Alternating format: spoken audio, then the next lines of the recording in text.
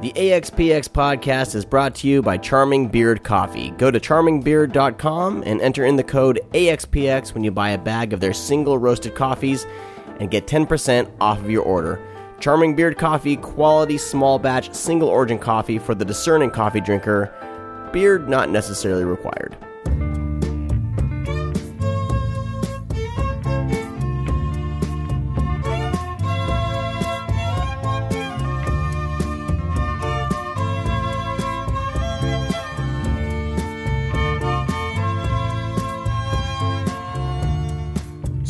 Don't cry. You can rely on me, honey. You can combine anything you want. What's up, everyone? Welcome to the AXPX podcast. I'm Sean, and Joey's in the studio. What's up, man? With me. Joey took a crazy 7-hour drive from Arizona to come see this event, to see Bart Ehrman speak last night. We're recording, it's Friday when we're recording this, and so yeah, man, 7 hours for Bart Ehrman. Was it worth it?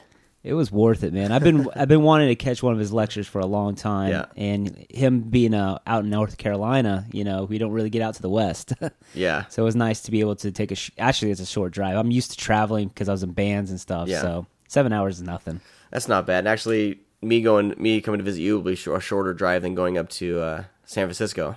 Right. So there you go, man. All right, cool. Well, what we have for you today is, like we said, we heard Bart Ehrman speak last night, and what I wanted to do was just broadcast his lecture, because I know there's a lot of people that I talked to, people on his blog were asking if anyone was recording it. So I took my little recorder last night, and the recording quality is not the best with this copy I have right now. I am trying to get a better copy of it. So if in the future, if I do, I'm just going to swap it out. So in the show, and then I'll let everyone know on the Facebook. You can go to facebook.com/theAXPX just to keep tabs on what we're doing. So I kind of want to jump into this real quick, but I want to describe the event that they were throwing on. It's LMU University, which what does that stand for? I think it's Loyola Marymount University. Yes, yeah. Was it the Jesuit community, I guess? Yeah, I don't know. Like, is that how you say it? I don't know. The library is pretty awesome. Yeah. For what I know, it's a Catholic, more of a Catholic college, but yeah. Way different from like any like Bible college campus I'd ever been on. They seem a lot more open to just having conversation about historical biblical texts, and it just seems it just felt like a normal college to me. But the library is pretty cool. It's like this big round building and a pretty awesome little campus. Yeah. So they're having an exhibition called Manifold Greatness, the Creation and Afterlife of the King James Bible. So it's a pretty awesome exhibition. If you're in the LA area, you can go there and check it out, because it's going to be available in their library, the WHH Library, William H. Hannon Library. So I would recommend checking it out. They have a bunch of old, intact King James Bibles from like the 17th and 18th centuries, and it's pretty awesome. A lot of cool things. We'll chat more about the exhibition after his lecture, but I want to get to it.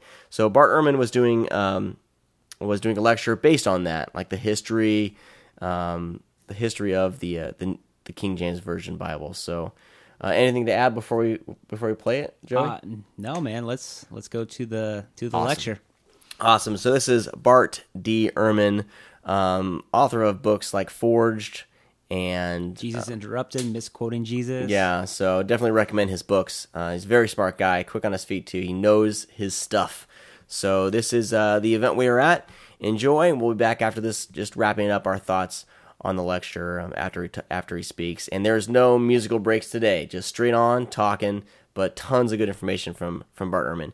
You're listening to the AXPX podcast. So my name is Jamie Hazlett, and I am the outreach librarian here at the William H. Hannon Library, and I want to thank all of you for coming out to celebrate the opening of Manifold Greatness with us tonight. This is the culmination of nearly 2 years' worth of work and waiting, and I'm delighted that this day is finally here. We were one of 40 academic and public libraries that were selected across the country to host the traveling exhibition of Manifold Greatness. It was created to celebrate the 400th anniversary of the King James Bible in 2011, and it was organized by the Folger Shakespeare Library in Washington, D.C., and the American Library Association's Public Programs Office. It's based on an exhibition of the same name developed by the Folger Shakespeare Library and the Bodleian Library at the University of Oxford, with assistance from the Harry Ransom Center for the University of Texas. This exhibition was also made possible by a major grant from the National Endowment for the Humanities. So after tonight's talk, all are invited to join us in the atrium to view the exhibition, along with the companion exhibit of rare books in Archives and Special Collections, which is called Singular Wisdom, the King James Bible and Early Printed Bibles. And then copies of Dr. Ehrman's books are also going to be available for sale and signing. If you enjoy yourself tonight, I do want to encourage you to help us spread the word and consider attending one of the other 3 events that we have planned over the next month, and that you see briefly described behind me. We also have these available for you to take with you. It's taken an army of collaborators and partners to make this happen, and I need to extend my sincere gratitude to the following supporters. So my colleagues here at the library, the LMU Office of the Provost, the Office of the Associate Provost for Undergraduate Education, the Department of Theological Studies, Young Presidential Associates, the Center for Religion and Spirituality, Campus Ministry, the William Andrews Clark Library at UCLA, and the Inglewood Public Library.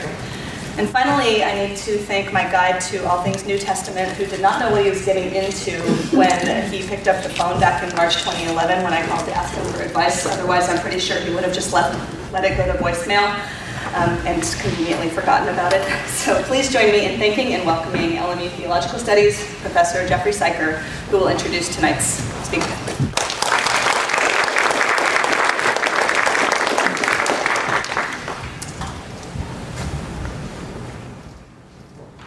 There we go. Is there a microphone? Is there a microphone? Thank you very much, Jamie. I didn't answer the first time she called, or actually the second. Then I got an email that said she wasn't going to let up, so I said, all right. It's a real honor to be able to introduce Bart Ehrman. Bart and I go back longer than I'd care to think. We were both students at Princeton Theological Seminary together doing our PhDs. He was a few years ahead of me, and I'll never forget the first time I met him. I walked into the graduate study office where every graduate student basically built a small castle on a desk where their stuff was. And Bart, this is before the age of computers, Bart had all of these 3x5 index cards because he was collating manuscripts from a guy by the name of Didymus the Blind. And I remember asking Bart, so what does it mean to look at manuscripts by a guy who was blind? And he said, good question. And he never really answered it. But so we've been talking ever since. At any rate, let me give you the formal spiel on Professor Ehrman. There might be some editorializing, you can never tell. Bart Ehrman is the James A. Gray Distinguished Professor at the University of North Carolina in Chapel Hill. He's been at UNC since 1988, after 4 years of teaching at Rutgers. And at the University of North Carolina, he has served as the Director of Graduate Studies. He chaired the department. He has won distinguished teaching awards there. He received his Master's of Divinity and PhD from Princeton Theological Seminary, following his BA from Wheaton College. And he worked with the person who was clearly the preeminent textual critical scholar in the United States, at least, Professor Bruce Metzger, who was a wonderful, wonderful human being, and I imagine Bart may have some stories he wants to share. But since finishing at Princeton, Bart has let no dust settle under his pen, He is the author or editor of 24 books, and I think by the end of this year it's going to rise to 28, if I'm not mistaken. Tons of articles, dozens of book reviews. He's just incredibly prolific, and the rest of the guild is rather jealous and envious. Many of the books that he's written have been on the New York Times bestseller list, which is why he's made it on the Colbert Report a couple of times and on the Jon Stewart Daily Show once. And I don't think any of the more conservative places have invited you yet, but it is true that Bart has engaged in all kinds of public debates with relatively conservative theological voices across the country, since his own roots lie in a more conservative tradition. Among his most recent books are the Greek-English edition of the Apostolic Fathers in the Loeb Classical Library series, so it is kind of the go-to volume for the Apostolic Fathers. Also, he's published an assessment of the newly discovered Gospel of Judas with Oxford University Press, and then 4 New York Times bestseller books: Jesus Interrupted, God's Problem, looking at the view of suffering, Misquoting Jesus, which is probably the most surprising book that made it on the New York Times bestseller list. I think it made it to number 3, if I'm not mistaken. And it's on text criticism, of all things, which is not the sexiest subject on the face of the planet, typically, but Bart managed to pull it off. And then most recently, Forged, which looks at why some books in the New Testament are, in fact, deliberate forgeries. His books have been translated into 27 languages, and I asked him if Algonquin had been one of them. Algonquin was apparently the first Bible published in the United States. Bart and I were wondering how many Algonquins actually read it. At any rate, among Bart's fields of scholarly expertise are the historical Jesus, early Christian Apocrypha, Apostolic Fathers, manuscript tradition of the New Testament, and I should also add the history of the reception of the New Testament text. Bart is a text critic and has been busy working on the task of establishing as best we can the most original version of the New Testament, but he's also been very influential at pushing the guild of text critics beyond simply the New Testament into looking at, all right, well, what were the texts that the early church fathers used? What were the texts that these other people used? And so very much looking at regional and local texts that various folks have used.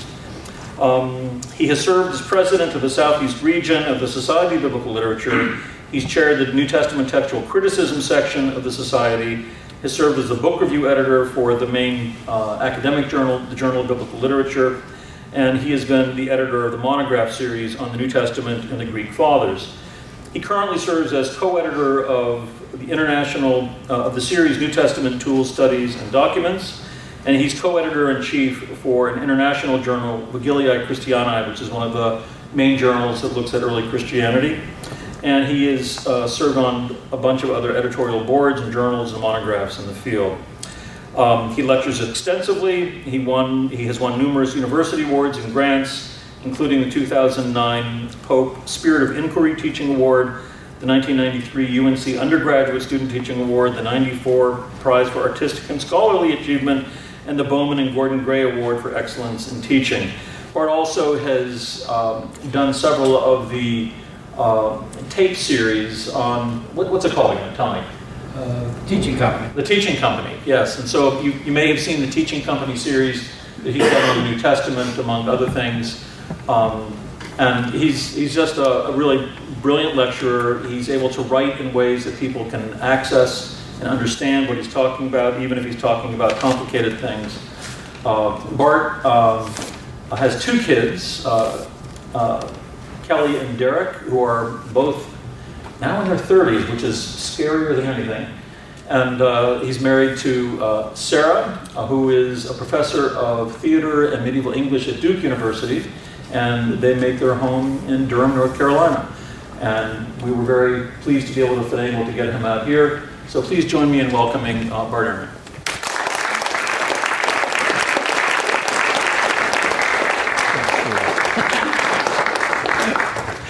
Well, thank you very much, Jeff. And, thank you all for coming out tonight.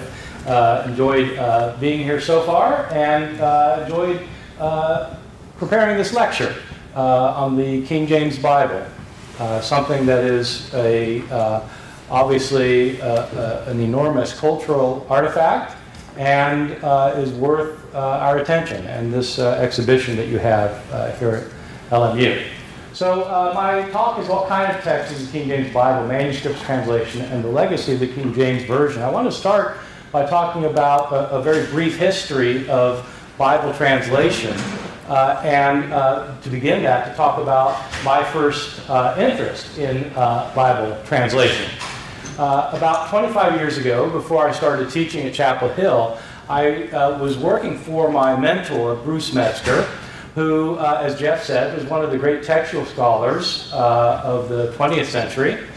And he, among other things, was the chairman of the committee that was preparing the new Revised Standard Version of the Bible, which is a standard translation that a lot of people use today.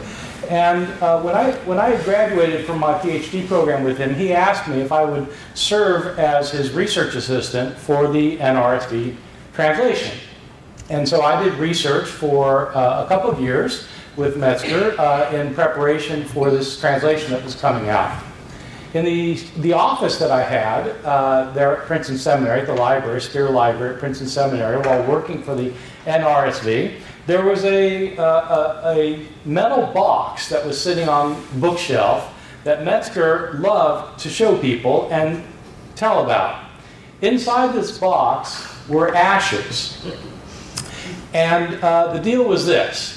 In 1952, the Revised Standard Version of the Bible was published, and many conservative Christians thought that it was filled with heresy because they had mistranslated important passages, and that this translation, the RSV, was in fact inspired by the devil. And so there was a pastor in North Carolina, where I now live, who took a copy of the RSV in the pulpit and took a blowtorch and announced this publicly before he did this, so he'd get a big crowd, and he attacked it with the blowtorch. And as it turns out, it's hard to get a Bible to burn. Not because it's a Bible, but just because it's a book with hard covers. And it's hard to get. And so he had this blowtorch going, and it wasn't working. And he finally says, well, it's like the devil. It's hard to burn. And so finally the thing caught fire, and it burned. And he collected the ashes, and he sent them to the chair of the RSV Bible Translation Committee, saying, this is what I think of your Bible. So Metzger would always show off this box of ashes, and then he would say that he's glad that in the modern period that it's only a copy of the translation that gets burned rather than the translator, since he was the translator for the RSV. So yes, so in the modern period, sometimes people burn translations, but in fact, at one point they did burn translators. The first translator of the Bible into English was William Tyndale. And he was, in fact, burned at the stake for his efforts.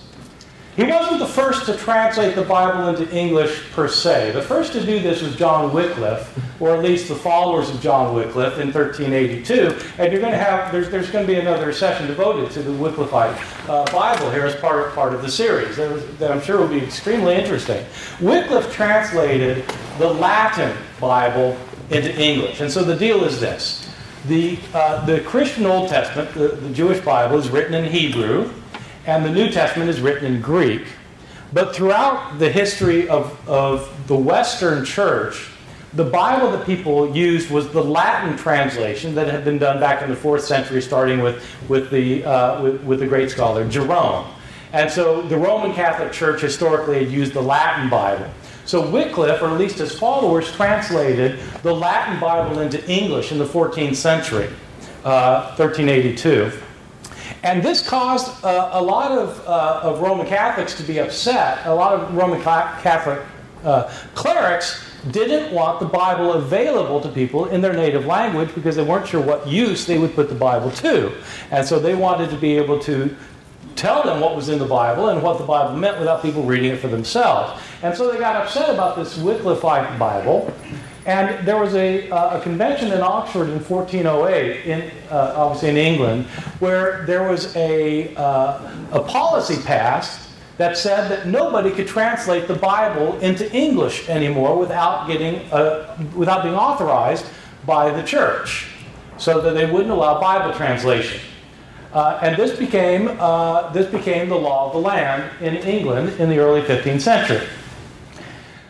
When Tyndale came along in the early 16th century, he decided that, in fact, he wanted the Bible available to people, that he didn't want it simply to be available to the clergy. He wanted people to be able to read it, and he wanted them to read a translation that was made from the original Hebrew and Greek, not simply from the Latin Vulgate. He was trained in Greek, as most people were at that time, starting soon before that at Oxford. So he could read Greek well, and he picked up Hebrew as well, and so he started translating the Bible. He translated the entire New Testament, and in the process of doing this, he knew he wouldn't be welcomed in England, so he actually had to go over to Germany to do it. And he translated the New Testament. He ended up being betrayed and thrown in jail. He translated the first 5 books of the Old Testament, the Pentateuch, and in jail he translated Joshua to 2nd Chronicles. So he translated about half of the Hebrew Bible. But he ended up, as I said, being betrayed. He was in jail. They ended up executing him for violating this law of 1408, and so he was burned at the stake in 1536. And so that's what happened to the first Bible translator, William Tyndale. After Tyndale, what a lot of people don't realize is that the King James Version was not the first English translation. Tyndale's was, and it wasn't the first one after Tyndale. There were a number of translations that were done. There were 7 major translations after Tyndale, but the most important ones were one by a companion of his, Miles Coverdale, who did a translation in 1535 that was, in fact, accepted in England, even though Tyndale ended up being executed the next year for doing exactly the same thing. The Great Bible, that was also done by this guy, Miles Coverdale. And these are entire Bibles. So Tyndale didn't get through the entire Bible because he got killed first, but these are entire Bibles. The Great Bible is called the Great Bible not because everybody thought it was so great, but because it was enormous. And so it was designed for churches, so you'd have a big Bible up there in church so people could read it. There was a Bible called the Geneva Bible in 1560, which was it's called the Geneva Bible because Protestants who were in exile from England had gone to Geneva, and they decided they wanted to do a new translation of the Bible. And they did this translation in which they put a lot of marginal notes where they lambasted the Catholic Church. These were Protestants who really didn't like the Catholic Church, and among other things, they had marginal notes that indicated that the Roman Catholic Pope was the Antichrist of 666 of the Book of Revelation, and other things that didn't make them very popular with their Catholic friends and neighbors. Finally, there was a Bishop's Bible done in 1568 by a group of bishops. These 2 Bibles here, the Geneva Bible and the Bishop's Bible, were the first Bibles done by committee. Today, almost all Bible translations are done by committee. And there are different opinions about that, about whether that's a good thing or not. Some people think that really what a better thing is to have somebody's individual genius come through in a translation, and other people think that it's better to have a committee because that way you can sort of get rid of the idiosyncrasies of any particular translator. But sometimes translation by committee doesn't go so well because it's like writing a memo by committee. It's you get the kind of the lowest common denominator. It's not so great. Well, the thing about all of these Bibles is that even though they're separate translations, all of them were heavily dependent on Tyndale's translation. And that, of course, that is what we're going to see with the King James Bible as well. So let me say something about where the King James Bible came from. King James became the king of England in the early 17th century. He had been the king of Scotland, and he was related by blood to Queen Elizabeth, and he became the king. And one of the big problems that Elizabeth had faced during her reign was that the Puritans in the English church didn't like very well the established church. That they thought that the established church, with its bishops and its ceremonies and its rituals, were not really what religion was supposed to be all about. And so Puritans were sort of like really hyper-Protestants. And in the Church of England, you also had people who were very traditional. And the Puritans and the traditionalists were at each other's throats. And so King James, who was concerned about such things, called a conference at a palace at Hampton Court, which is just outside of London, and southwest side of London. It was a palace built by Henry VIII. And he had this Hampton Court conference in order to have the Puritans and the traditionalists figure out how to get along with each other. Well, so they had these debates, and it didn't go too well for the Puritans. But at the end of these debates, somebody said, one of the Puritans suggested, we need a new translation of the Bible. They wanted a new translation of the Bible because they didn't like the bishop's Bible that had been around. But James was actually on the side of the traditionalists. And he liked the idea of a new translation because he thought if we get a new translation, he could quiet these Puritans, who were the ones who wanted the translation. And so he agreed to the new translation, but thinking that this would be a way of promoting the cause of the traditionalists. And so there were, he made it happen. There were 6 committees appointed. Mainly these were people who taught at Oxford and Cambridge, the 2 universities in England at the time. They formed 6 committees, 2 of which met at Oxford, Cambridge, and then in London at Westminster. There are questions among scholars about how many people actually participated in the translation, but the best guess is that there were 47 translators who were all skilled, highly skilled, in Greek and Hebrew. Today, when somebody's highly skilled in Greek, like Jeff Syker and me, we're considered highly skilled in Greek. That means we can kind of slosh our way through a Greek text if we have a good dictionary sitting next to us. These guys, including King James, could speak Greek and did speak Greek to each other when they felt like it. And they could read Hebrew like the newspaper. So, I mean, these were serious scholars who, their excuses, they didn't have TV. There was no ESPN. What did they do? They sit around and they studied Greek. I mean, this is what they did. And so and Latin and Hebrew and what. They had 6 committees in these places, and they started the translation. All of the people on these committees were church people. They were either Puritans or many of them were bishops or had some kind of connection, official connection with the church. It took them 7 years. It was finished in 1611. It was called the Authorized Version. In America, we call it the King James Bible. In England, they call it the Authorized Version, although authorized is a bit of a misnomer because the King James never really officially authorized the translation, and it was never authorized by an act of parliament or anything else, but the people who translated it considered it to be authorized, and so they call it the Authorized Version. One of the striking things about this Authorized Version, the King James Version, is just how much it is reliant on earlier translations, especially the translation of Tyndale. This reliance, in fact, is admitted by the translators.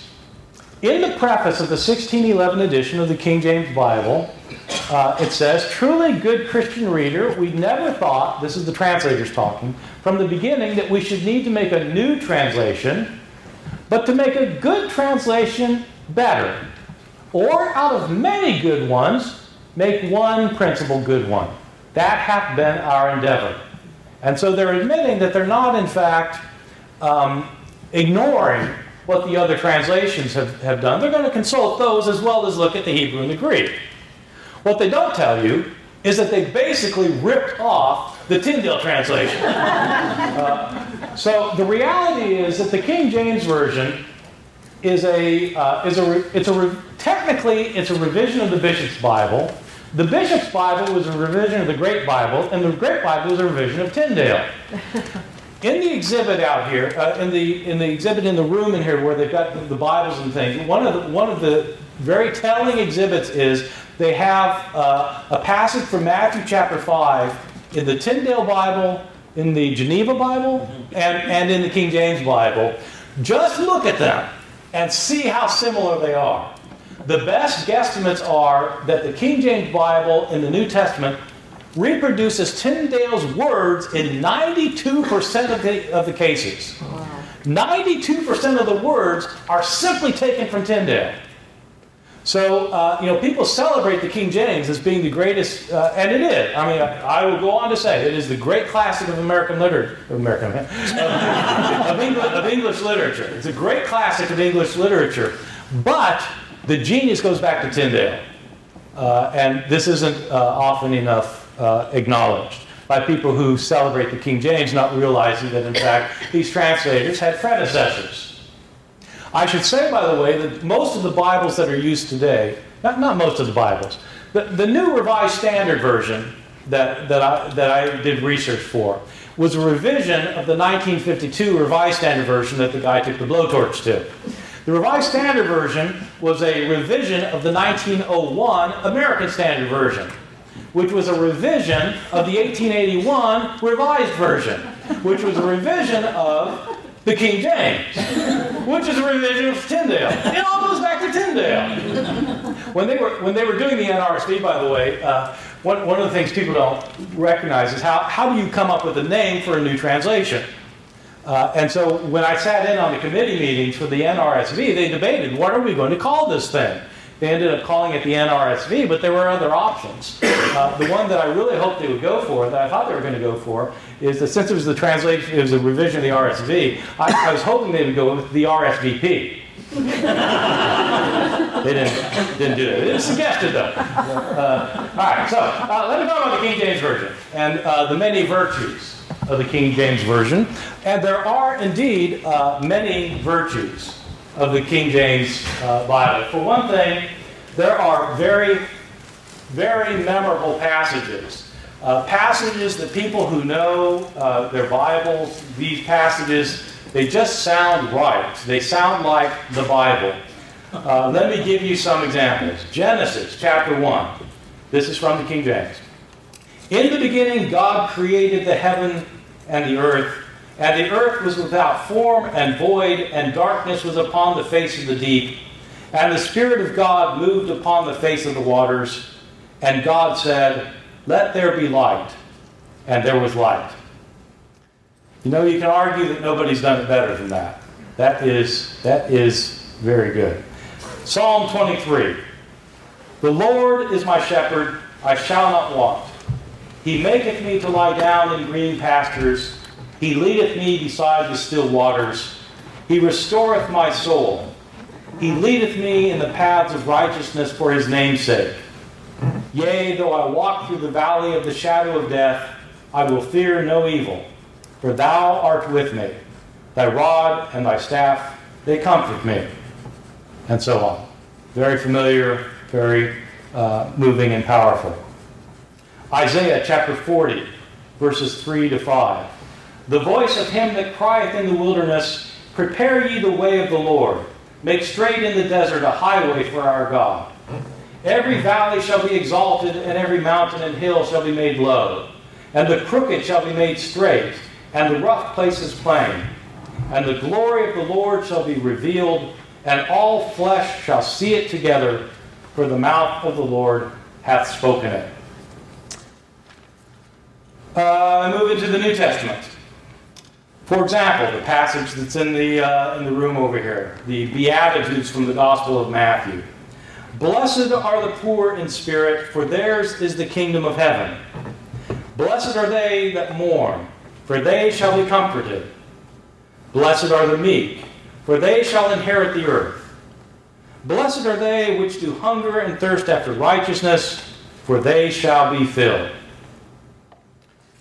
And the last example, the Gospel of John, chapter 1. In the beginning was the Word, and the Word was with God, and the Word was God. The same was in the beginning with God. All all things were made by him, and without him was not anything made that was made. In him was life, and the life was the light of men. And the light shineth in the darkness, and the darkness comprehended it not. Well, these are very powerful ways of phrasing the biblical text. They're direct. They are rhetorically effective. The schemes of the scanning schemes work very well. They're just very moving and powerful. So the King James is, for this reason, has been one of the great classics of the English language that people should read for the sake of the language, I think. There are not only memorable passages in the King James, there are memorable phrases that have become virtually common phrases in the English language. Genesis 4, am I my brother's keeper? Matthew 5, the salt of the earth. Matthew 18, where 2 or 3 are gathered together. Matthew 26, the spirit is willing, but the flesh is weak. Luke 12, my favorite, eat, drink, and be merry. Romans 2, a law unto themselves. Romans 13, the powers that be. James 5, the patience of Job. Phrase after phrase of the King James has come into the English language and are phrases that we now use in completely different context just because they're such memorable phrases. The impact on the English language has been enormous. Many people argue that Shakespeare is the most influential individual on the English language, and I think that's probably right. If you look at the number of words that Shakespeare introduced into the English language, it's some phenomenal number, and there's no doubt that Shakespeare has had probably the largest impact on the English language. But I would argue that William Tyndale is a close second, because the King James Bible has made such an enormous impact on the English language and the way we speak the language, the way we understand the language, and it's getting a lot of these words from Tyndale. So in some respects, it's Tyndale who's made the impact, but it's directly through the King James Bible. And so there is no doubt that the King James Bible is one of the great literary productions of Western civilization. So I think that is an absolute certainty. That's not to say that the King James Bible is without its problems. There are people today who think that the King James Bible is the only acceptable translation of the Bible. Now, most of the people who feel that way know nothing about the actual history of how the book was put together. And I would suggest that people who think that really should read up on the history of the King James Bible to see how it was put together. And one of the books on display out here for sale that I did not write, but I have read, is by the same name, Manifold Greatness. And it's a great little introduction to how the King James Bible came about. That would be worth reading if you want to see how the King James Bible was put together. There are problems with the King James Bible, I think, in terms of its usability today by people who want to know what the biblical authors actually said. Now, that's a different issue from, do you want to read a great English classic? If you want to read a great English classic, the King James Bible is the translation to read. But if you want to know what the biblical authors actually said, the King James Bible has some problems, and I wanted to detail what some of these problems are. There are actually 3 major problems that I'll talk about. One is changes in the English language since 1611, because the language has changed. Most of you who are older realize that English has changed a lot in your lifetime. Yeah. So, as we learn from our students all the time. So, when I started teaching, never mind, I'm not going to do it. Yeah. Second, the theological biases of the translators sometimes affected the way they translated the Bible. I'll give instance of all 3 of these. And third, the textual basis of the translation is a problem. So I'll talk about all 3 of these. First, I'll start with changes in the English language since 1611. As it turns out, there have been a lot of changes over these 400 years. There are words found in the King James Bible that we simply don't use anymore. Here are some examples. Almug, Algum, Charsheen, Chode, Cracknels. These are in the King James Bible. Gat, Habergion, Hosen, Gab, Leaguer, Neist, Noosings, Ouches, Ringstrike, Sycamine, Trow, and Wimples. There are a lot more. And I bet you don't know what these words mean. What does Almug mean? I have no idea. I think you put it in an apple pie, but I'm not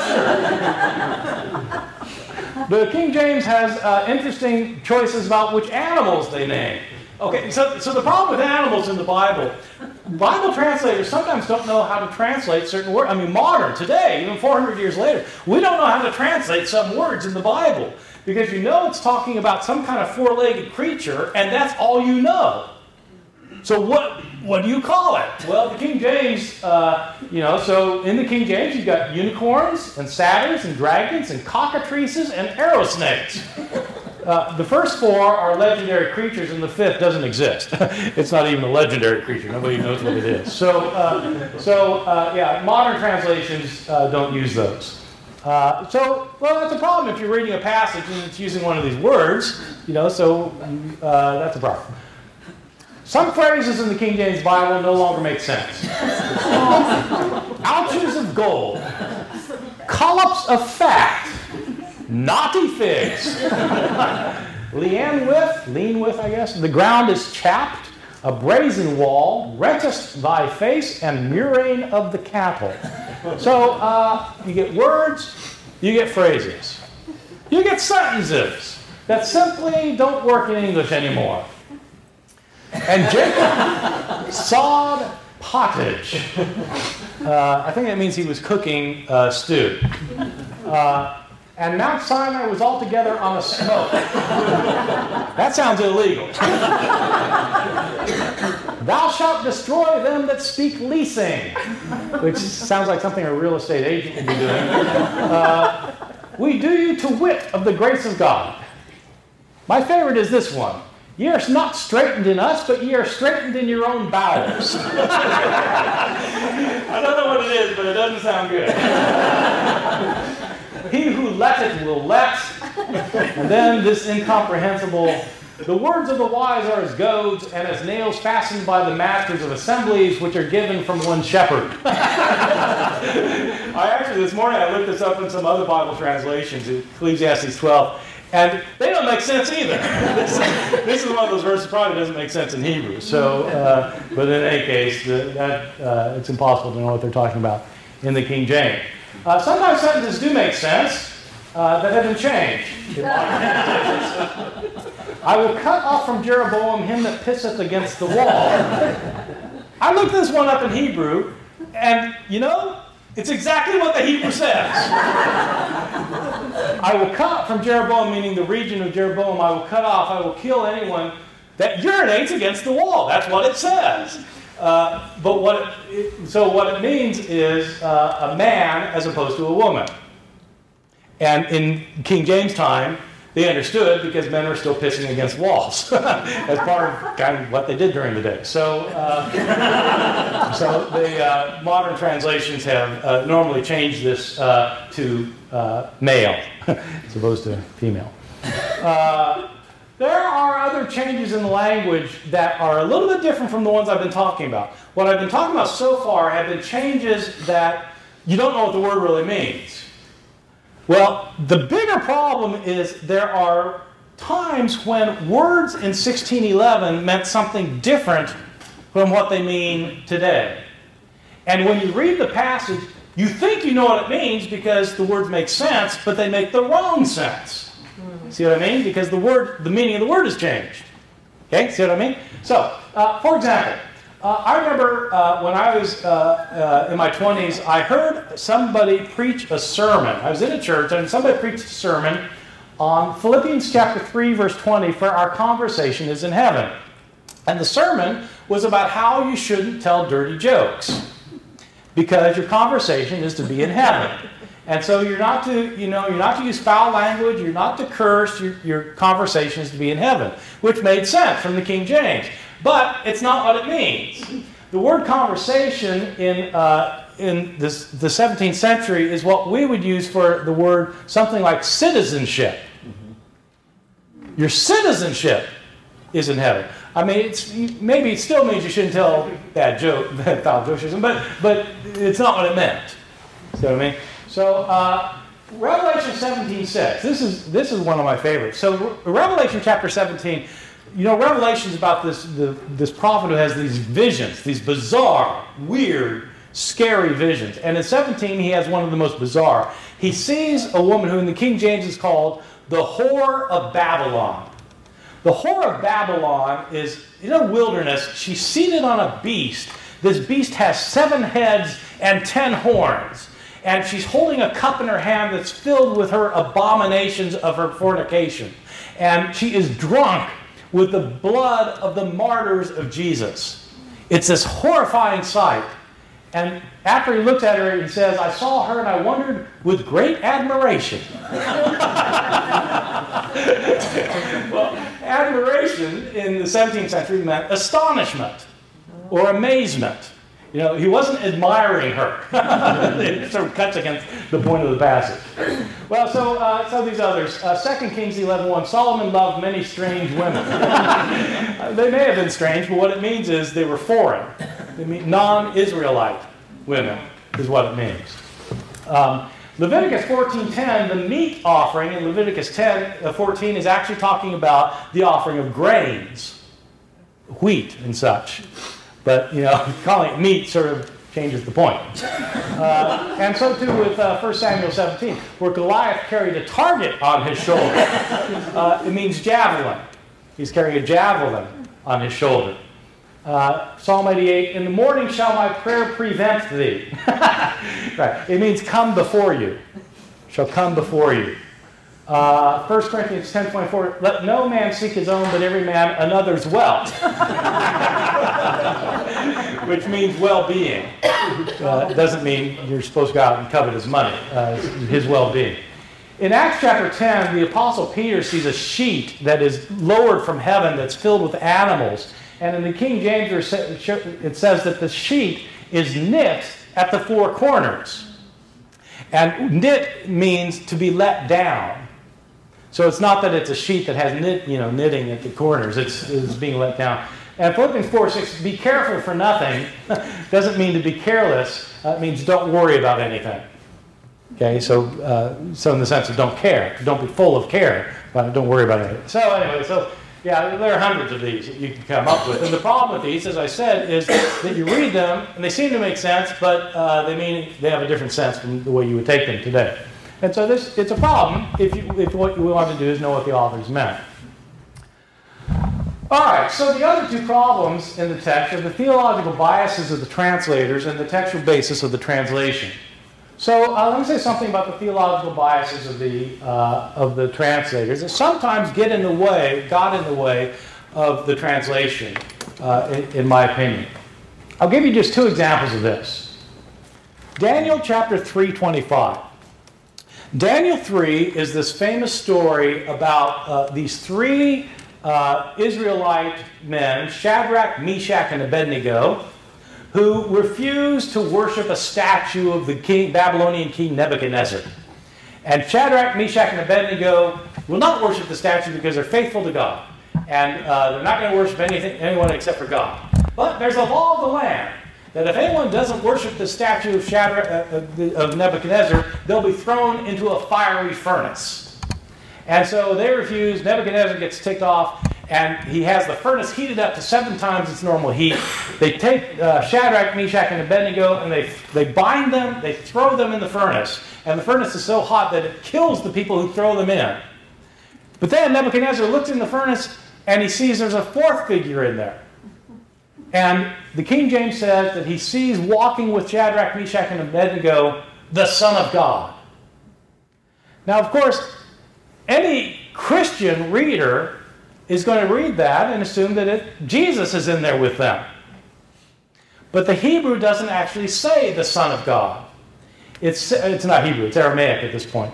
It says, a son of the gods, meaning some kind of angelic being. But it's not talking about the Son of God, Jesus. This is importing Jesus into the Old Testament, which is a theological move. So you might want to interpret it that it's really Jesus in there, but it's not what the text says. Okay, so you see what I mean? It's kind of subtle, but it ends up mattering.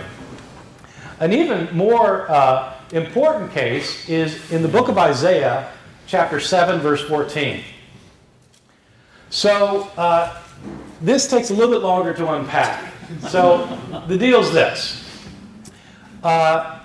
Isaiah was a man living in the 8th century BCE who was a prophet, who was a kind of advisor to the king Ahab. Ahaz? Who knows? Depends which Bible you're reading. King Ahab. And Ahab is upset because 2 foreign countries have attacked him. The northern country of Israel and the country of Syria have attacked Judah and have laid siege to Jerusalem. And Isaiah tells the king that he doesn't need to worry about these 2 kings that have attacked him because God's going to take care of the situation. And the king says, how will I know? And Isaiah says that God will give you a sign. A virgin shall conceive and bear a son, and you shall call him Emmanuel. That's the King James translation of it. And then he goes on to say, before the child is very old, he'll be able to eat honey and curds, and these 2 kingdoms will go back and not bother you anymore. Now, the point of this passage is that some woman's going to get pregnant or is pregnant already and is going to give birth, and before the child gets very old, the problem will pass away. Okay? But in the King James translation, it's translated, a virgin shall conceive. That gets quoted in the New Testament by the Gospel of Matthew as a reference to Jesus. A virgin shall conceive and bear a son, and you shall call him Emmanuel. In the book of Matthew, in the New Testament, quoting Isaiah chapter 7. Now, this is complicated, but when Matthew is quoting Isaiah, he's not quoting the Hebrew of Isaiah, he's quoting the ancient Greek translation of Isaiah, which does use the word virgin. But the Hebrew Bible, that is the base for the Greek translation and for the King James Version, doesn't say virgin. In the Hebrew Bible, it says, a young woman has conceived and will bear a son. The Hebrew word is Alma, a young woman. It's not Bethula, which means a virgin. And so there's nothing in this passage about the woman being a virgin. She's a young woman. And that makes perfect sense in the context of Isaiah. A young woman will conceive or has conceived, and by the time her son is old enough, these kings are going to disappear. Well, the King James translators are being influenced by their knowledge of the quotation of this passage in Matthew and by their belief that Jesus was born of a virgin, and so they put it back onto Isaiah even though it wasn't originally there. See what I mean? So it's a bias of the translator that's affecting the translation. And so in most modern translations today, Isaiah 7:14 will be translated, a young woman will conceive or has conceived and will bear a son. Whereas in Matthew, of course, it's translated virgin because that's the word that's used there. All right, so anyway, so that's a case where you're not really seeing what Isaiah had to say because the translator's bias has gotten in the way. Finally, the textual basis of the translation. This is the third problem. I'll just do these, just mention these problems that tend to be in the New Testament, and just to give you the brief story of this, which is, since 1611, a lot of manuscripts have been discovered of the New Testament, Greek manuscripts. The New Testament was originally written in Greek, it was copied in Greek, and copies of those copies were copied over the years, over the centuries. Today we have something like 5,600 copies of the New Testament in Greek. The King James translation was based on like 8 or 10. And the 8 or 10 they used weren't very good. Now, it's all they had available to them. But since then, we've discovered thousands. But it means that we know more what the original text said, because of these thousands, they're all different from each other. They have different wording here and there in the other place. And these few that were available to the King James translators were not very, very early. They were ancient. I mean, they were not very ancient. And in some places, they had mistakes in them from copyists making mistakes. This led to a lot of problems. Here's one of the key ones. 1 John chapter 5, verses 7 and 8. This is called the Johannine comma. I don't know why they call it. So, Johannine, because it's in the book of 1 John, comma means just a phrase, a short phrase, or a part of a sentence. And so, this is an important passage because it's the only passage in the New Testament that explicitly affirms the doctrine of the Trinity. It's the only passage in the New Testament that explicitly affirms the doctrine of the Trinity. There are passages that mention Father, Son, and Holy Spirit, but this passage actually states the doctrine itself, as I will read to you from the King James. 1 John 5. So, King James, 1 John 5, verses 7 and 8. There are 3 that bear record in heaven, the Father, the Word, and the Holy Ghost, and these 3 are one. Okay, there you got it. 3 that bear witness. There are 3 divine beings, but there's only one. 3 persons, one Godhead. That's the Trinity. So that's how the King James translates that verse. Now, when the King James translators were translating their New Testament, they were not actually looking at the manuscripts themselves, these 8 or 10 manuscripts. They were looking at a book that had printed the New Testament based on these few manuscripts. The book was produced by the great scholar named Erasmus, who was a scholar who produced editions of books based on the ancient Greek. Erasmus was the first to publish a Greek New Testament in printed form. Over the centuries, people had copied them by hand. Printing was invented in the 15th century. Erasmus was the first to produce a printed Greek New Testament. And in his printed Greek New Testament, he didn't have that verse. They had the Trinity in it. And the reason was because the manuscript he used for 1 John didn't have the verse in it. Well, so what happened was Erasmus's version didn't have it, and people got really upset because they said, "You took out the Trinity." And Erasmus said, "I didn't take out the Trinity. It wasn't in my Greek manuscript." And he said, "I looked at other Greek manuscripts. They don't have it either." But it was in the Latin Vulgate. It was in the Latin, and so they said, "But it's, it should be in there." And Erasmus apparently said, "If you can find me a Greek manuscript with that verse in it, I'll put it in my next edition." And so they produced a manuscript. In fact, they literally produced a manuscript. Apparently what happened is somebody copied it out in Greek, and when they got to this passage, they translated the Latin into Greek and put the verse in. And so Erasmus, who agreed to put it in his next edition, put it in his next edition, and so now the verse is in his second edition. And that's the edition that's the basis for the King James translation. So that's why it made it into English. See, it's because of this deal with Erasmus. So the verse actually is not originally part of 1 John. It was added later, but if you read the King James Bible, you would think it was in there. Okay, a couple of other instances that are not as complicated. The woman taken in adultery. This is the famous passage in the Gospel of John where Jesus is teaching in the temple and they drag this woman in front of him. The Jewish authorities drag this woman before him and they say she's been caught in the act of adultery and according to the law of Moses, she's to be stoned to death. What do you say we should do? Well, this is setting a trap for Jesus because if he says, Well, yeah, stoner.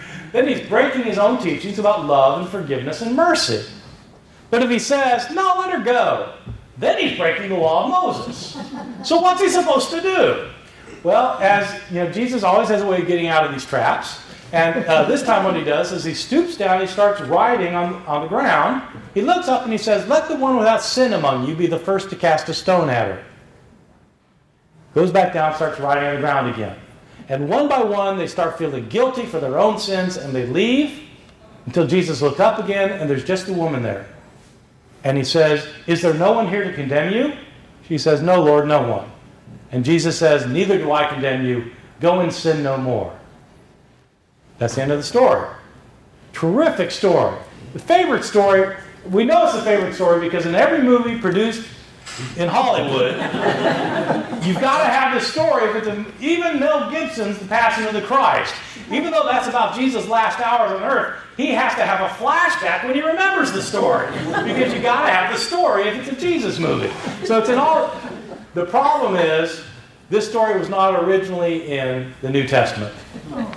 It's now found in John chapter 7 and 8, but in fact it's not in our ancient manuscripts. It was only in the later manuscripts that it was found, and so it made it into the King James Bible, so it came into English, so everybody knows the story, but it's not original to the New Testament. It was added by a later scribe. That's a problem. Final, last 12 verses of Mark. Mark is my favorite gospel because there are lots of reasons. The ending is quite stark. Jesus has been crucified. He's buried by Joseph of Arimathea. On the third day, the women go to the tomb, and it's empty. Jesus isn't in the tomb, but there's a man there who tells them that Jesus has been raised. And the man tells them, go tell the disciples that he will meet them in Galilee. And then the text says, the women said nothing to anyone. They fled from the tomb, for they were afraid. That's it. That's the end. They didn't tell anyone. And Jesus didn't show up to anybody.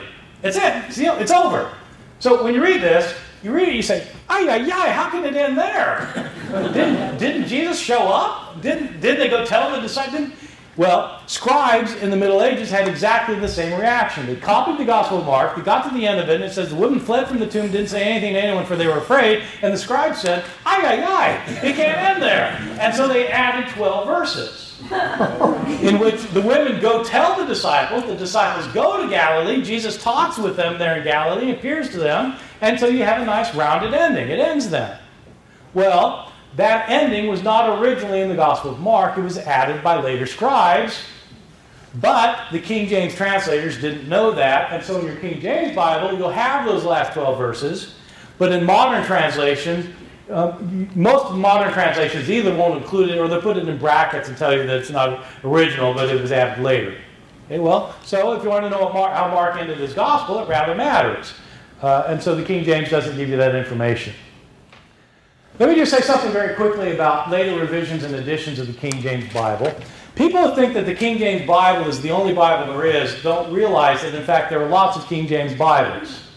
The King James was revised and still called the King James Bible. It was revised in 1613, where they made 413 changes. It was revised 150 years later in 1769, where they modernized the spelling and language. Modernized again in 1873.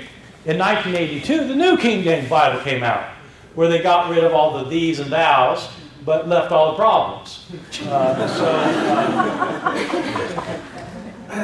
The result is there are many thousands of differences among different King James Bible in spelling and punctuation, even though the wording has remained virtually intact, but the payoff is there's no one King James Bible. So if somebody says, I just follow the King James Bible, you have to ask, well, which one do you follow? Because there are different ones.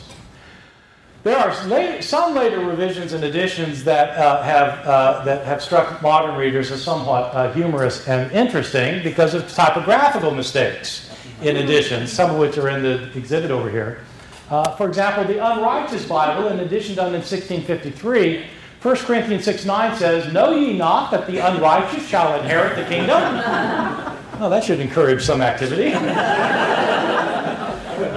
the Sin On Bible of 1716, where Jesus tells the woman caught in adultery, go and sin on more. Instead of no more, it's on more. The Vinegar Bible of 1717, they had titles for the different passages, and this one, instead of the parable of the vineyard, is the parable of vinegar. Which, of course, you can get from a vineyard, but I don't think that's the point. The Lions Bible of 1804, 1 Kings 8:19, speaking to King David, the son that shall come forth from thy lions, which is supposed to be loins. And then my favorite one, which is on display over here, I didn't know it was going to be on display before I picked it. It's sometimes called the Wicked Bible, or I prefer calling it the Adulterous Bible of 1631. They left out the negative in the 7th commandment, and so it now says, thou shalt commit adultery. This is the most popular Bible of all time. All right, so let me just draw two very obvious conclusions. The King James is one of the worst study Bibles that you can go to. If you want to know what the authors of the Hebrew Bible, the Old Testament, and the New Testament were trying to communicate, the King James is not a good study Bible because of all the problems that I've laid out for you. At the same time, it is one of the greatest classics of English literature and should be celebrated because of that. It not only affected the English language, with its resonances and its vocabulary and its phrases and its sentences, it actually is quite beautiful to read. And so, in some ways, it's the worst Bible. In some ways, it's the best Bible. Thank you very much.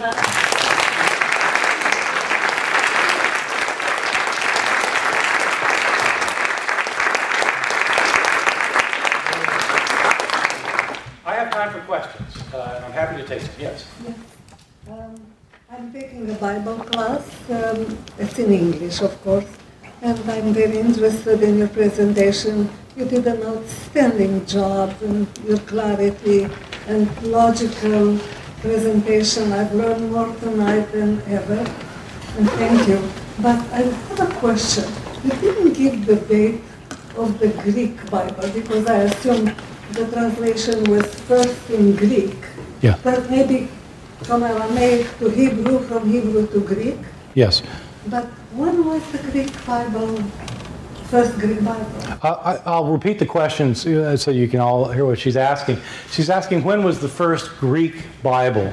And it depends whether you mean Old Testament or New Testament. Do you mean Old Testament or?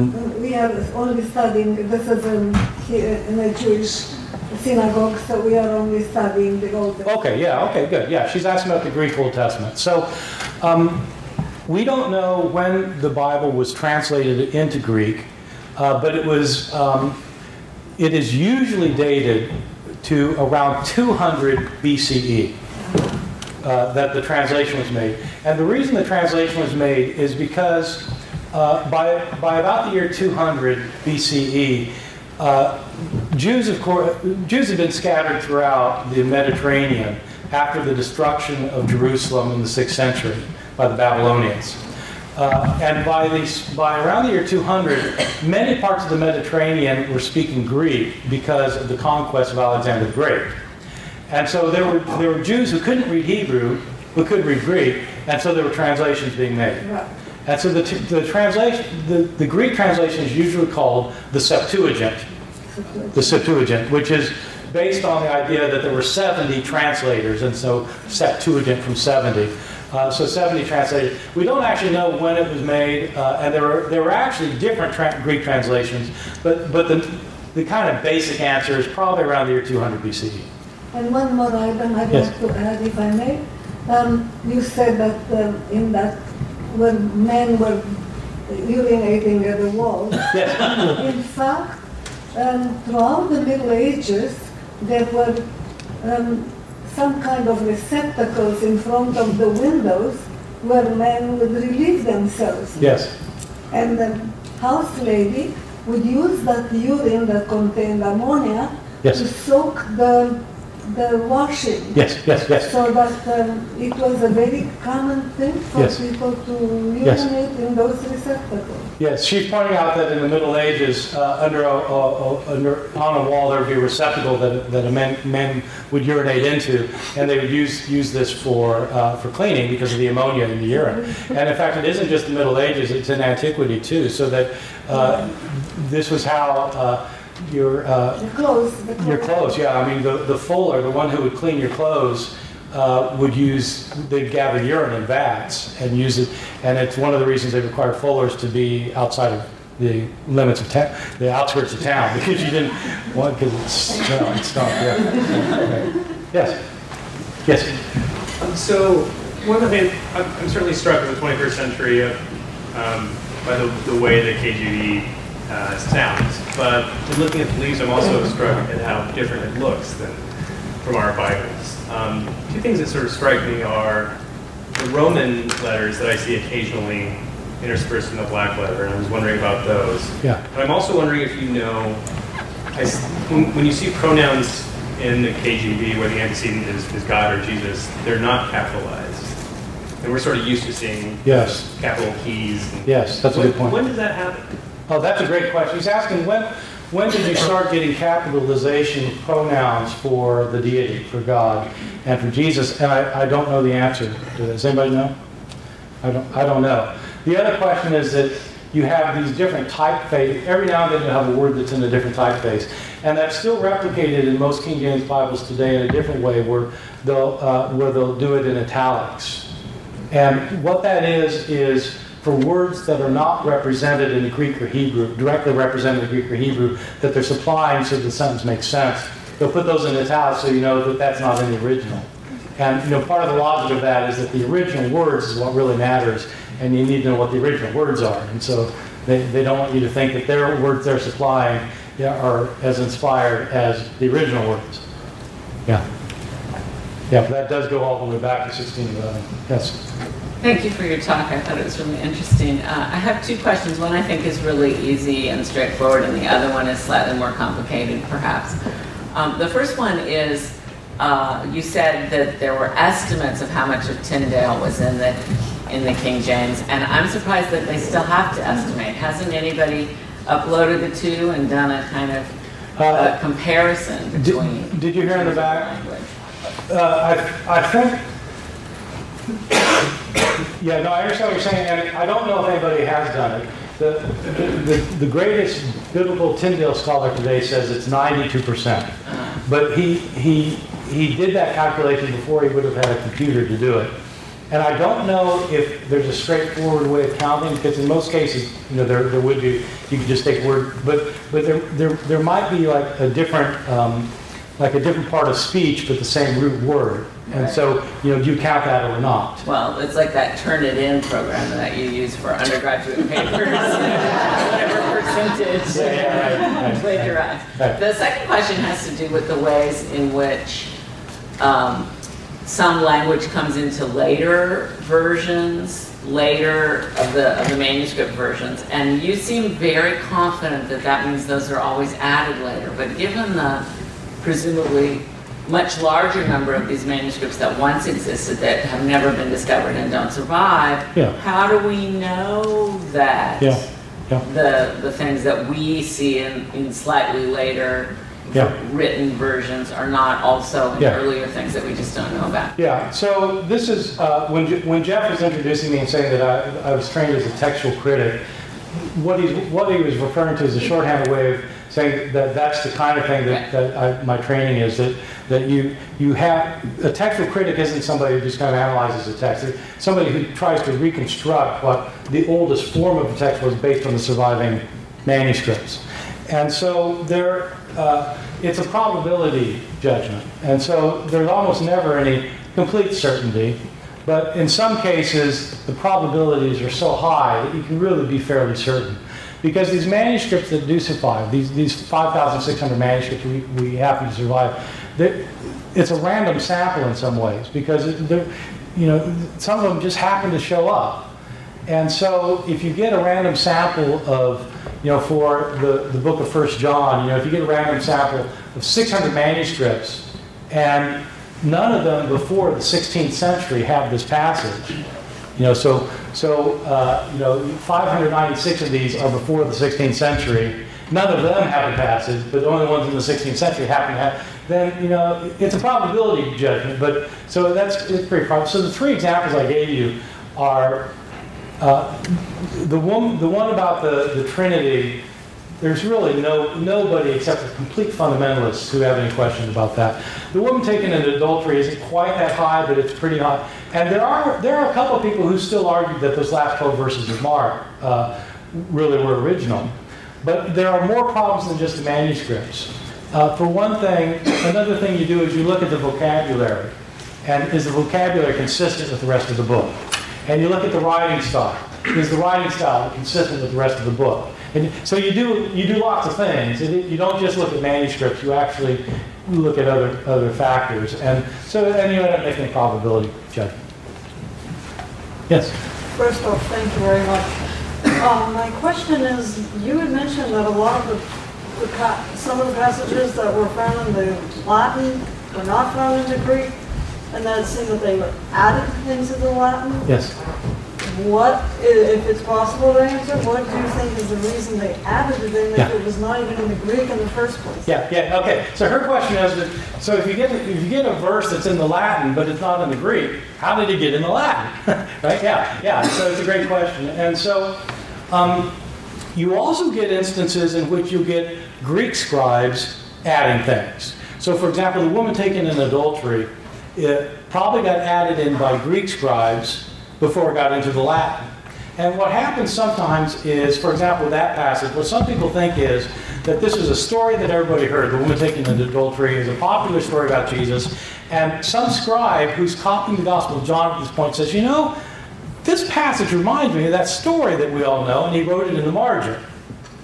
And then the next scribe came along and said, oh, look, this guy left out the story and stuck it in the margin. I'm going to put it back in.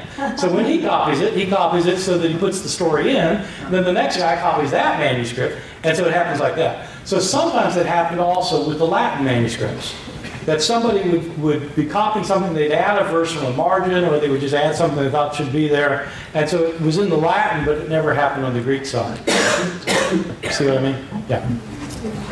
Yeah, one more question in the back. Yes. First of all, thank you for your time. We talk a lot about things that were added in later revisions. Were there ever any instances of things that were just left out because the scribes didn't agree with it? Yeah. Were there things that scribes left out? Yeah, absolutely there were. And some rather interesting instances. Sometimes scribes would leave things out by accident. Like they would copy a word, and then when you're copying a manuscript, it's a little bit tricky. For one thing, these people didn't have desks, and so they probably have a manuscript on their knee and another manuscript on the other knee, and they're just kind of. And so you copy a word, you read the word, and then you copy the word, and then you look back where you just were, and sometimes your eye would go to the wrong place, so you'd leave out a word, or a sentence, or a page. so that happened. One of the ways it happens is that one of the more interesting ways is sometimes you'll have a passage where you have the same words within a verse. So like, whoever betrays me before people will be betrayed. Whoever confesses me before people will be confessed before the Son of Man. Whoever denies me will be denied before the Son of Man. Okay? So when you get before the Son of Man, sometimes when in a manuscript, those words, the same words before the Son of Man, would come on subsequent lines.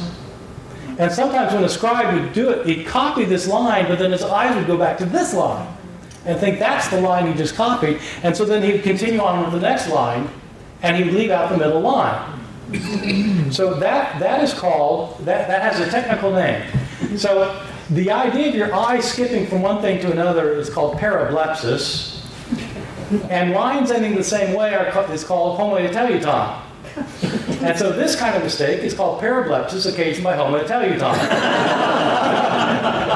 So sometimes those scribes would leave things out on purpose because they didn't like what it said. So I'll give you an example of that. This is a probability judgment. People can debate this one, but There's a much debated passage in the Gospel of Luke. It's a famous passage. It's when Jesus is being crucified, and when they're nailing him to the cross, in Luke's Gospel, this is only in Luke, it's not in Matthew, Mark, or John, Jesus prays, "Father, forgive them, for they don't know what they're doing." Right? Very famous words. Some manuscripts don't have it. In fact, a lot of manuscripts don't have it. And some manuscripts do have it. And so either somebody put the words in, or somebody took the words out. Right? I mean, somebody changed the text. Somebody put it in, or somebody took it out. And so which is it? Well, what probably the majority of scholars think is this. When the early church fathers talked about this verse, they thought that Jesus was praying not for the Romans who were crucifying him, but for the Jews who were responsible for his death. Moreover, these church fathers thought that God never did forgive the Jews for what they did. And if that's the case, then you can figure out whether somebody put the verse in or took it out. Probably somebody took it out because they don't want Jesus praying for forgiveness if God isn't going to forgive them. And they certainly don't want Jesus praying for forgiveness for these Jews for the rotten things they did. And so it's taken out because for anti-Jewish reasons. So Jesus doesn't pray for forgiveness. So that's an example of some. It looks like it was intentional one way or the other. Somebody intentionally stuck it in, or somebody intentionally took it out. But you can see why somebody might have taken it out. So, or you could come up with an argument for putting it in. But either way, it does happen. In answer to your question. Bart, tell them the Codex Vaticanus Hebrews. Okay, yeah. So I'll end with this. All right. So. On my wall at home, in my study, I've got a photograph of a page from a 4th century manuscript called Codex Vaticanus. It's called Codex Vaticanus because this manuscript was discovered in the Vatican Library. It's a very famous manuscript that is a very important manuscript, one of our best manuscripts of the New Testament. And in this page, the picture of the page I have is the book of is from the book of Hebrews in the New Testament, and in the margin, this manuscript has the scribe writing in 3 columns on the page. So there are 3 columns on the page, boom, boom, boom, and this is the beginning of the book of Hebrews. And in the middle, between the first and second columns, there's a handwritten note by a scribe. So when you look at this manuscript, about a fourth of the way down the page, there's a word that's written that looks like has an erasure underneath it, like somebody erased something and wrote over it. And so, if you look closely, if you with a magnifying glass, you look at it and put it under ultraviolet light or whatever you do, you can actually figure out what happened. This passage of Hebrews 1 verse 3 says, in almost all Bibles, says, Christ who bears all things by the word of his power. Now, in this manuscript, Codex Vaticanus, the scribe didn't write Christ bears all things. He originally wrote Christ manifests all things by the word of his power. Now, the words look kind of similar in Greek, pharon and phaneron. They look kind of similar. He wrote manifest instead of bears, which isn't found in any other manuscript. Some scribe came along and erased manifests and put in the word bears. So, in other words, the scribe made it, said manifest, and centuries later, a scribe reading this, and that's wrong, erased it and put in the right word. A few centuries later, another scribe came along and realized what his predecessor had done, and erased bears and put back in manifest. And in the margin, he wrote a little note in Greek. And the note says, "Fool and knave, leave the old reading. Don't change it." So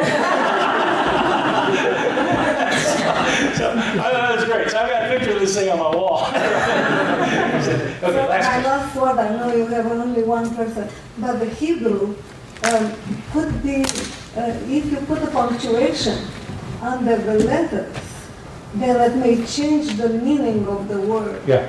So that's where the difficulty for the translators came in, from the lack of the punctuation. They could have interpreted this way, Or Bart? Oh, yeah, well, that would lead to problems of translation turning it in the ancient world. But the modern translators are using pointed texts. Mm-hmm. They're using Codex Leningradensis, which is pointed. So, yeah. Thank you. Yeah. Okay, thank you very much. Well, that was Bart D. Ehrman with his lecture on Manifold Greatness, the Creation and Afterlife of the King James Bible is the name of the exhibition. He was giving kind of just an introduction type of lecture about the King James Bible. I thought it was great. I thought he did a great job of keeping everyone involved, because a lot of times you think about a lecture and you're just like, oh my gosh, man, I don't know. Especially on the Bible. I mean, yeah. How do you keep it interesting with even history? I mean, that takes some talent, you know. Yeah, yeah. So I really liked it, and I'm sure. I mean, you just heard the lecture, so I'm sure if you're at the tail end of this, you kept on through and you enjoyed it. Any impressions on the exhibition itself, Joey, and anything that he spoke about that kind of stick out in your mind? Well, you and I were talking about this earlier about like the old LPs, like having an album, you have the artwork and everything. There's like all this heart put into this artwork. Like those old Bibles, they're just like they're artworks in themselves, you know. Yeah. Beautiful drawings, and I mean it's amazing how much detail was put into these Bibles. Yeah, and I don't know if the ones that we saw were handwritten or if they had some sort of press. I wanted to ask one of the people there, but it was kind of, you know, it was like a meet and greet type thing afterwards. Too many people drinking wine and beer at a Catholic college. It was nice. Yeah, it was pretty cool. I was like, all right, if I didn't have to drive 2 hours home, exactly, right? A glass of wine or a beer. But they looked like it was, some of them, like the wood cuttings, it's probably what they were actual wood cuttings where they'd put ink on a woodcut and press it on the paper. But those are just so intricate, and you know, you think today we just have printing presses and, you know, mass production, but back then these things were, you know, I don't know how long it would take them to create these, you know. Yeah. And they had framed up kind of older manuscripts and stuff like that, and it's a pretty awesome exhibition. And I'll post there's a couple pictures when you hear the show up on the website on this link. I'll throw a couple pictures on there so you can see, but just a great exhibition. And I have some thank yous I need to get to, because they were just really welcoming to us, because we didn't really know what we wanted to do, and I knew that, you know, sometimes there's soundboards and I'd plug into it. But I want to thank Jamie Hazlitt, which was the event coordinator for this event, and I just want to congratulate her on just a well done event. It was awesome. From the lecture, they had to deal with some last minute changes for the room. And just the reception was just great. Just very well done. So, Jamie, thank you very much for all your help and just putting it on. You know, I know it was like 2 years. Yeah. As you heard in her talking, it was about 2 years in the making to bring all us out there. So, very, very awesome. I know that Bart, on his blog, you had posed a question. Do you want to tell a little bit about that and point to people where it's at on his blog? Yeah. Well, he has a blog, first of all. It is a paywall blog, but it goes to a good cause. He gives all the money off from the blog that he makes to charities. I think somewhere where he lives in North Carolina, and then somewhere abroad. So, anyways, I sent him a question because a lot of people, when they come across Bart Ehrman's books, and some people think he's debunking Christianity, which he adamantly says, no, I'm not. Right. It's about, you know, hey, it's all about historical understanding of the Bible and how it came about, and who can we really say who these authors were, you know? And it's from a historical perspective. So, given that, I asked, you know, I know a lot of people that read his books become non-Christians. You know, a lot of people that learn stuff from him in seminaries or even going to college, they kind of have their faith is shaken. Right. And so his good friend, Professor Jeff Syker from LMU, actually what brought him out there too. We met him last night. Great guy. We actually interrupted him. He was trying to eat a cookie and have a nice glass of wine. But you talked to, you said hi right as he was about to take a bite. I know. I felt really bad. Scrumptious. I cookie blocked him. Yeah, for sure. But yeah. Anyways, get back to the story. I asked a question to Bart because I get this question a lot. It's like, how do these other scholars keep their faith if they agree with Bart? Because Bart, let's back up. Bart is an agnostic. You know, he used to be a fundamentalist Christian, and of course that was a long time. But honestly, he's not a Christian because of the historical understanding. It's because his problem of suffering and evil. And so that's a completely different look at it. But when I posed this question on his blog to ask Bart, it goes, what do your fellow scholars think of you? You know, like, do they ever tell you where you got it wrong? You know, like, you know, they agree with you on it, almost everything you say about the historical Jesus, historical, the Bible. I mean, the list goes on. What do they say? But then it was nice that it was a weird coincidence because the day before he posted my question on his blog. He goes, you know what? I'm going to have my good friend, Professor Jeff Syker from LMU, answer this question. And I was like, fun. It was just a fun coincidence. Like, man, that was the question I get. I'm coming out here from Arizona, and I'm going to get to meet both of them and look forward to his answer. So, yeah. I highly recommend joining his blog. You can do it like per month. I think it's like $3 a month, or you can do a year. And it's like $25. But the knowledge and how much Bart actually posts is unreal. I mean, I don't really understand how he does it with the time he has to do all the other stuff he does. It's not just some like bullshit blog where it's just like, oh, here's a few funny stories. Like, it's almost like you're reading a book as it's being written, you know, and it's definitely worth it. I signed up for the month to test it out, right? And it's like what, like $25 a year or something like that. Yeah, I do the $25 a year, and it goes to charity, so you can, if you really want to, you could write it off. Yeah, but not only that, it's like the information, and he also engages with his readers. Yeah, you know, he'll answer your questions. I think if you really are interested in this, I mean, he's one of the greatest in the world that I know of that has this information you can get from, you know. Yeah, and the way he explains it, I think, very prolific is the way you can explain it. Is just he's very gifted at communicating a lot of dense material. So well, what do they say? His first book, Misquoting Jesus, is about textual criticism, and it was like number 3 on the New York Times bestseller. Yeah. That's so weird. It's pretty incredible. I'm waiting for someone like Bart Ehrman to tackle the Old Testament, or you know, maybe Dr. Ehrman could start maybe he can start doing that. I don't know. I know that he's been thinking about. I've heard in a couple of things where he's been kind of you know, messing with the idea, but his main experience is with Greek and with you know, the New Testament. So I would highly recommend checking it out. We've talked about Dr. Ehrman in the past shows. His blog. The website is Bart D Ehrman, and Ehrman is spelled Ehrman. So go to bartehrman.com, and then there's a link at the top that says Bart's blog. So check that out. You can pay $3 just for the month to try it out. I would recommend you do that just to see if it's something that you would be interested in. But it's like I said, it's there's a lot of thought. Yeah. That he's a wealth of knowledge, and all this knowledge can't be put into, you know, books, and it's just nice to have a tool to go to and just learn something. Every day you learn something new if you're interested in this sort of thing. So we'll check it out. So, all right. Well, I think the show's gone long enough with this lecture and everything. So we'll be back next week. We'll be talking to Seth Andrews about his book. He wrote a book called Deconverted. He has a podcast and a website, kind of a web community called The Thinking Atheist. He doesn't necessarily call himself the Thinking Atheist. It's more of the community. Like he wants to encourage people to think for themselves and learn. So check that out. He has a podcast as well. And like I said, his book Deconverted it's available on Amazon. It's available in audio form. You can get it through iTunes.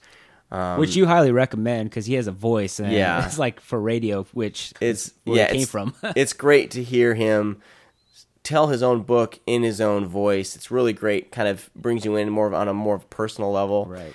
So I highly recommend you check that out. We'll be talking more about that next week, and I think we're going to try to umbrella around the topic of the Christian bubble. So it should be a fun conversation, and I'm looking forward to talking to Seth about that. So hope all of you have a great week. You can find us, just go to theaxpx.com. There's links to the Twitter, the Facebook, all on there. We do have a little store if you want some swag. I don't know. And there's also some donate buttons at the bottom if you want to kind of leave a virtual tip in the tip jar. I know that I hate asking for money, but it's there if you like the show and you want to donate. It'll go towards hosting fees, and Facebook has like promoted posts now, which are kind of the best way to really get the word out about the shows. We've been using that, kind of dipping my own money, so which is not that bad. But if you want to contribute, there are ways to contribute to the show, and in no way am I getting rich off this podcast. Yeah. So all of you have a great week. We'll talk to all of you next week. Yep. All right. Bye-bye.